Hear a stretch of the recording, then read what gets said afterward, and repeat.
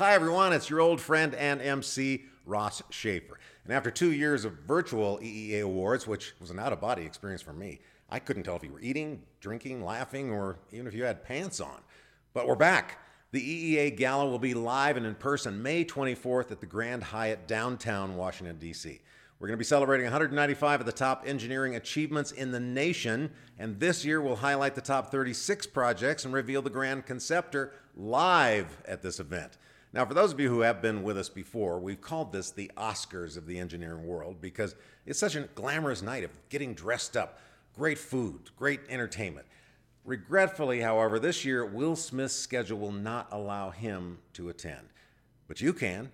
So join us for the grand celebration of the crucial importance of engineering to society and to the world. That's May 24th at the Grand Hyatt in D.C. I'm Ross Schaefer, and I'll see you there.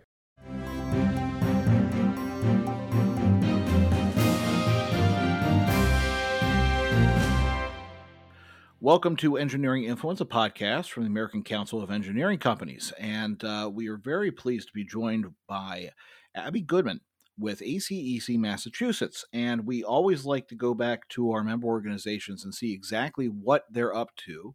And if they have anything going on that is really good for the Federation, because, different states are doing different things, and it might bleed over to other states, and best practices might be found or identified, and it's always great to share information. And we do have a really good subject today, especially now with the focus so much on talent pipeline, and that is the development of a STEM Starter Academy at Massachusetts community colleges, and a partnership that ACEC Massachusetts is developing with these academies. And Abby, thank you very much for coming on the show.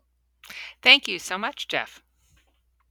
So how did this come about? Where did you learn about this program, and how did it come about in its development and your involvement with it?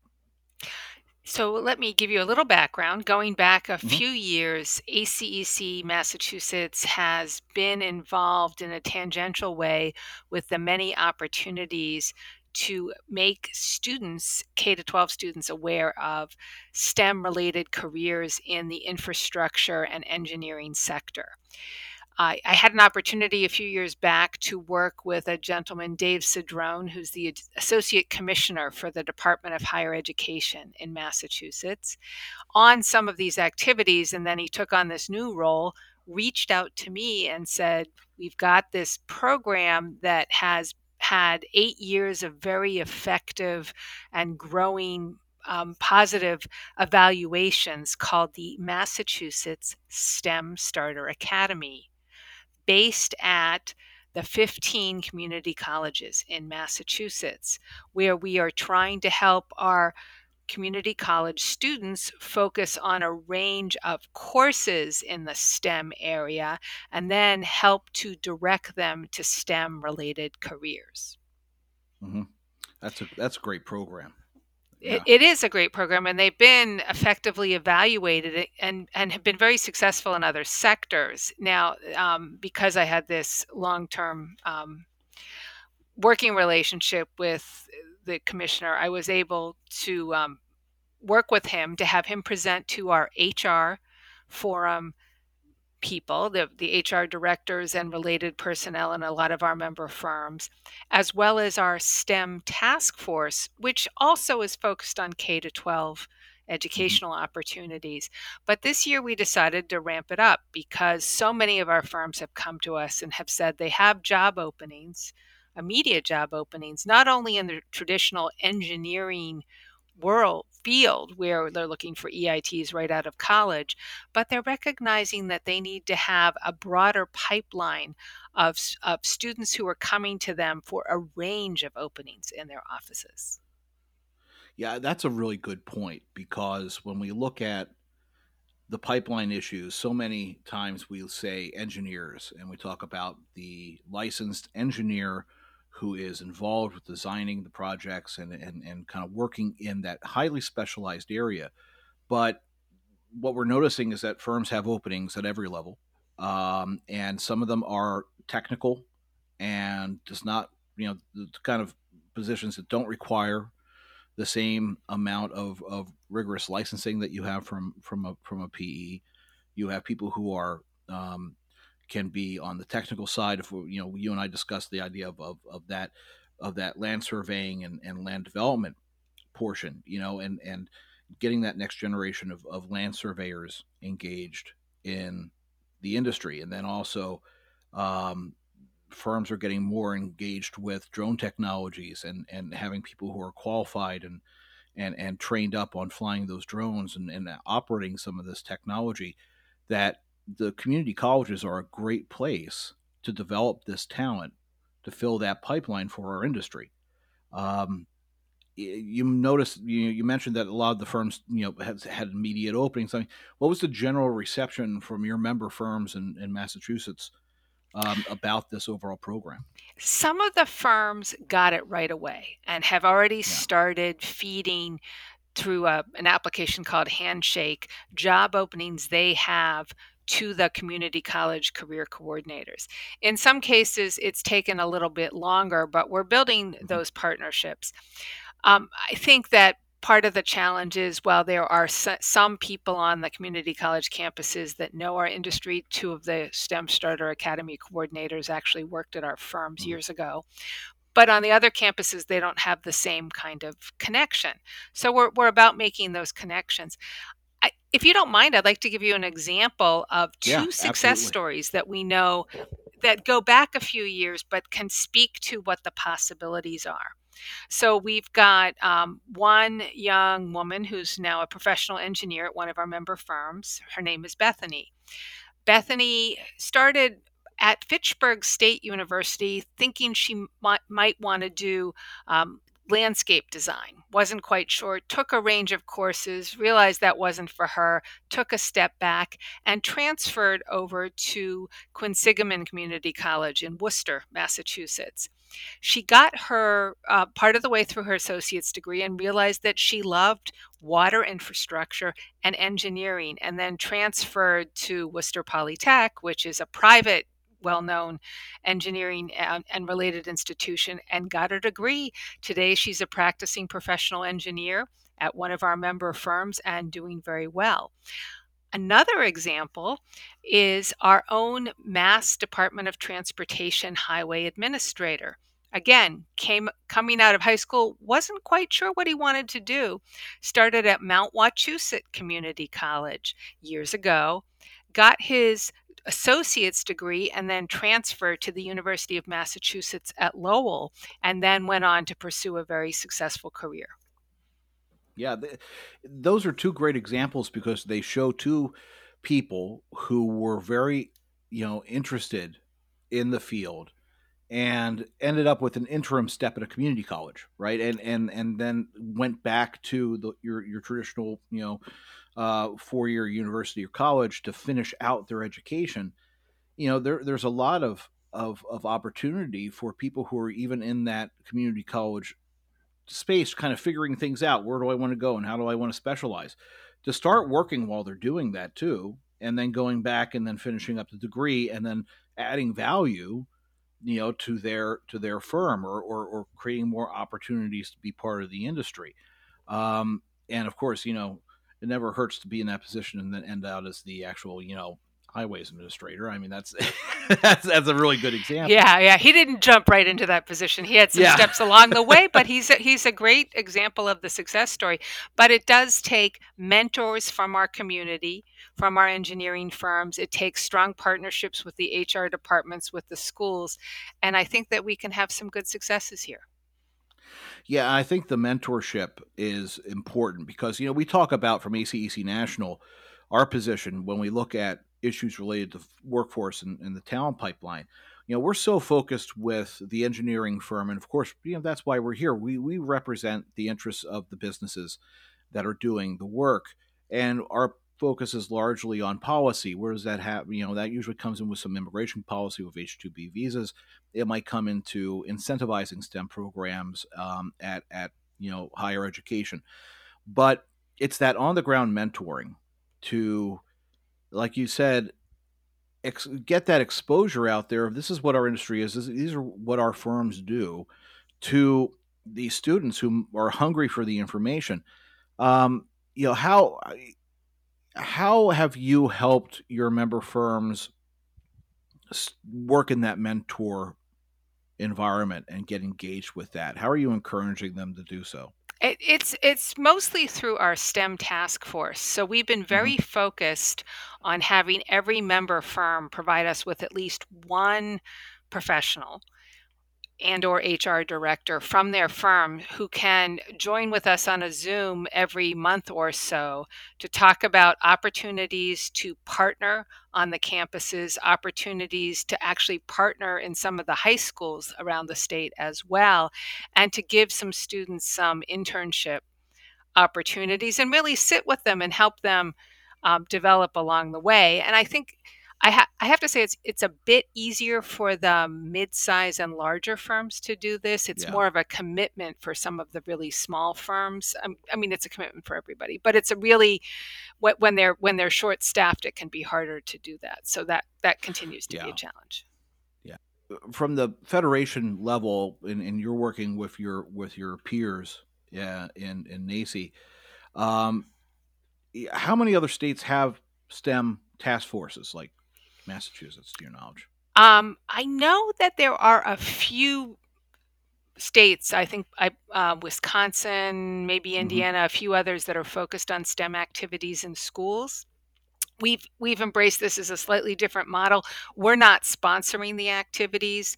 There are lots Hmm. of activities online, Discovery and others for students, Yeah. but we're trying to help highlight them so that in the hopes that our firms will do some of these online programs with schools nearby, and eventually, as we're getting more and more into the classrooms, be able to go into the classrooms and work with the students. But we don't want to be in the middle. We don't want to Yeah. delay that in any way. Yeah, you're kind of facilitating it. You're Right. setting the environment where that can happen. But I think it's a good best practice, though. I mean, because if one of the things that we can do is provide that industry level um, example for people who are interested in going into engineering, is what, where are you going to end up when you have that engineering degree? Well, 9 times out of 10, it's going to be with an engineering firm, and we have that is our world, right? We're focused, of course, on professional development of the employees within the firm, but at the same time, we can just show people this is what it's like. This is the kind of work that firms do. This is what you would be doing if you were to become a professional engineer or someone on technical staff at a firm. So, for anyone out there listening, I really think that this is something to look at, because these days, with the talent pipeline being what it is, I mean, at the end of the day, it's 82,000 jobs out of the Infrastructure Investment and Jobs Act that are expected to be added just from the activity in that bill. And our research institute showed that 90% of the firms at least have one opening, and over 80% are going to be hiring very, very soon, or making decisions on hiring. So we need to have that new group of talent starting up, because there's students in high school right now that will be working on projects funded by this bill. When you think about it, right? It's a 5-year bill. Somebody's going to graduate and get their first job, their first crack at a project that's IIJA. So what's happening now is going to have implications into the future. It's something. How would they? What would you recommend your colleagues do to kind of start this kind of program up, this kind of task force? So it would take a commitment from the senior leadership of the board that this is an initiative that people are interested in, and probably ask the board members themselves to find one or two people in their firms who could be the initial um, Mm-hmm. effort behind this, and then reach out to the rest of the member firms. Have those people reach out to the member Yeah. firms saying, hey, we pulled together some resources like Discover E, like ACE Mentor, like the thousands of other programs out there, and we'd like to be able to talk to people in your firms, give them some leads, and hope that your firms will create some effort around this, and go and partner with your local schools. On the community college side as well, I have to believe that there is a big STEM effort with the community college networks in a bunch of the states. I don't have any data on this, but it's just the nature of community colleges to try to address these needs. And so reaching out to the Board of Higher Education, the Department of Higher Education, the state, to find out who that right person or group might be is a way, and make them more aware of this. Everybody knows roads and bridges. They see them, they use them.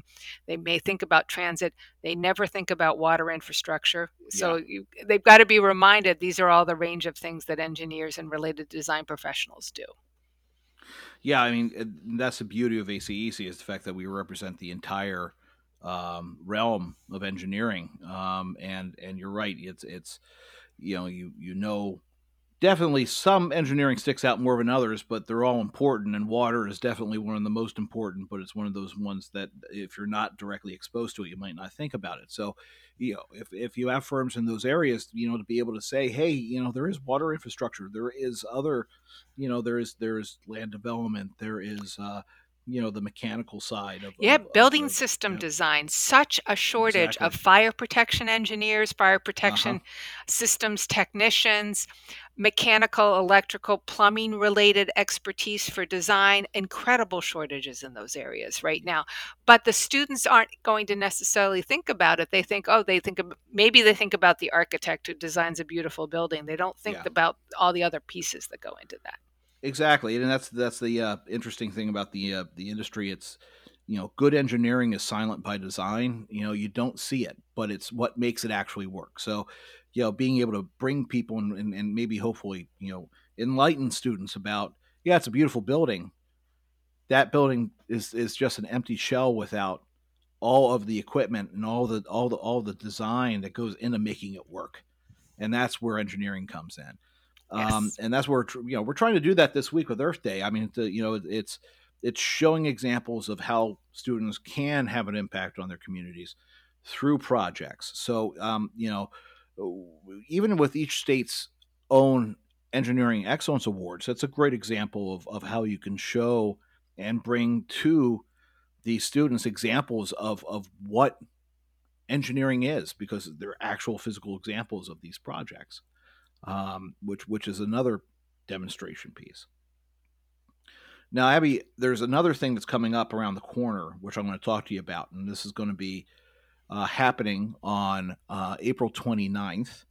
I'm going to bring this up because there's still time to register. Space is short, but there's still time to register.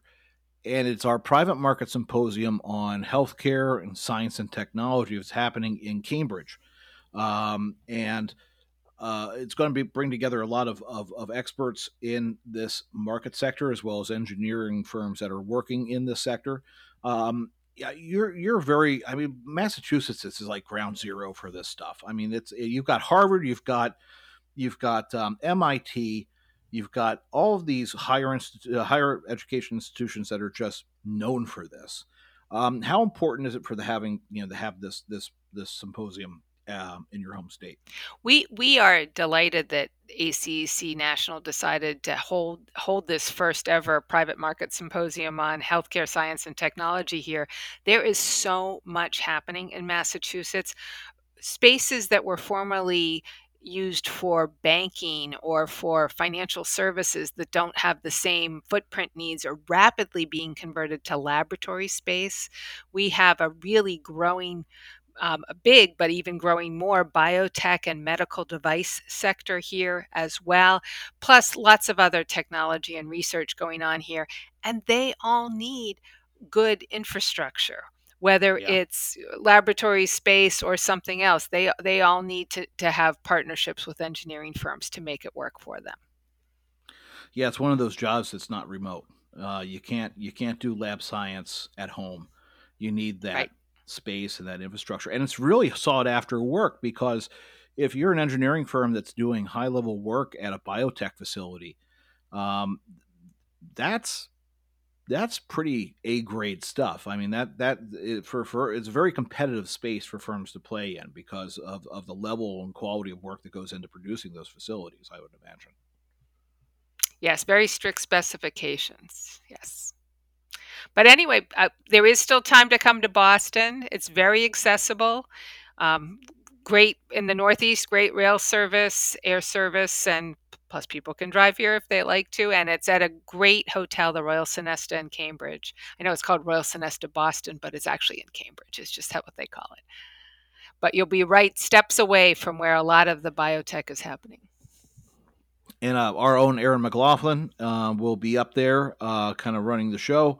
And of course, she is our private markets expert. She's doing all the research on these market segments and holding these private market symposiums. And it is great to have it up in Boston and on this topic, because another thing that we noticed when we were doing our sentiment study from the ACEC Research Institute is that across the board, healthcare, science, technology, and related areas are all markets that our firms are highly optimistic and very bullish on, that they know this is an area for growth. So if you're on the 95 corridor, take a day, go up to Boston, drive up, take Amtrak.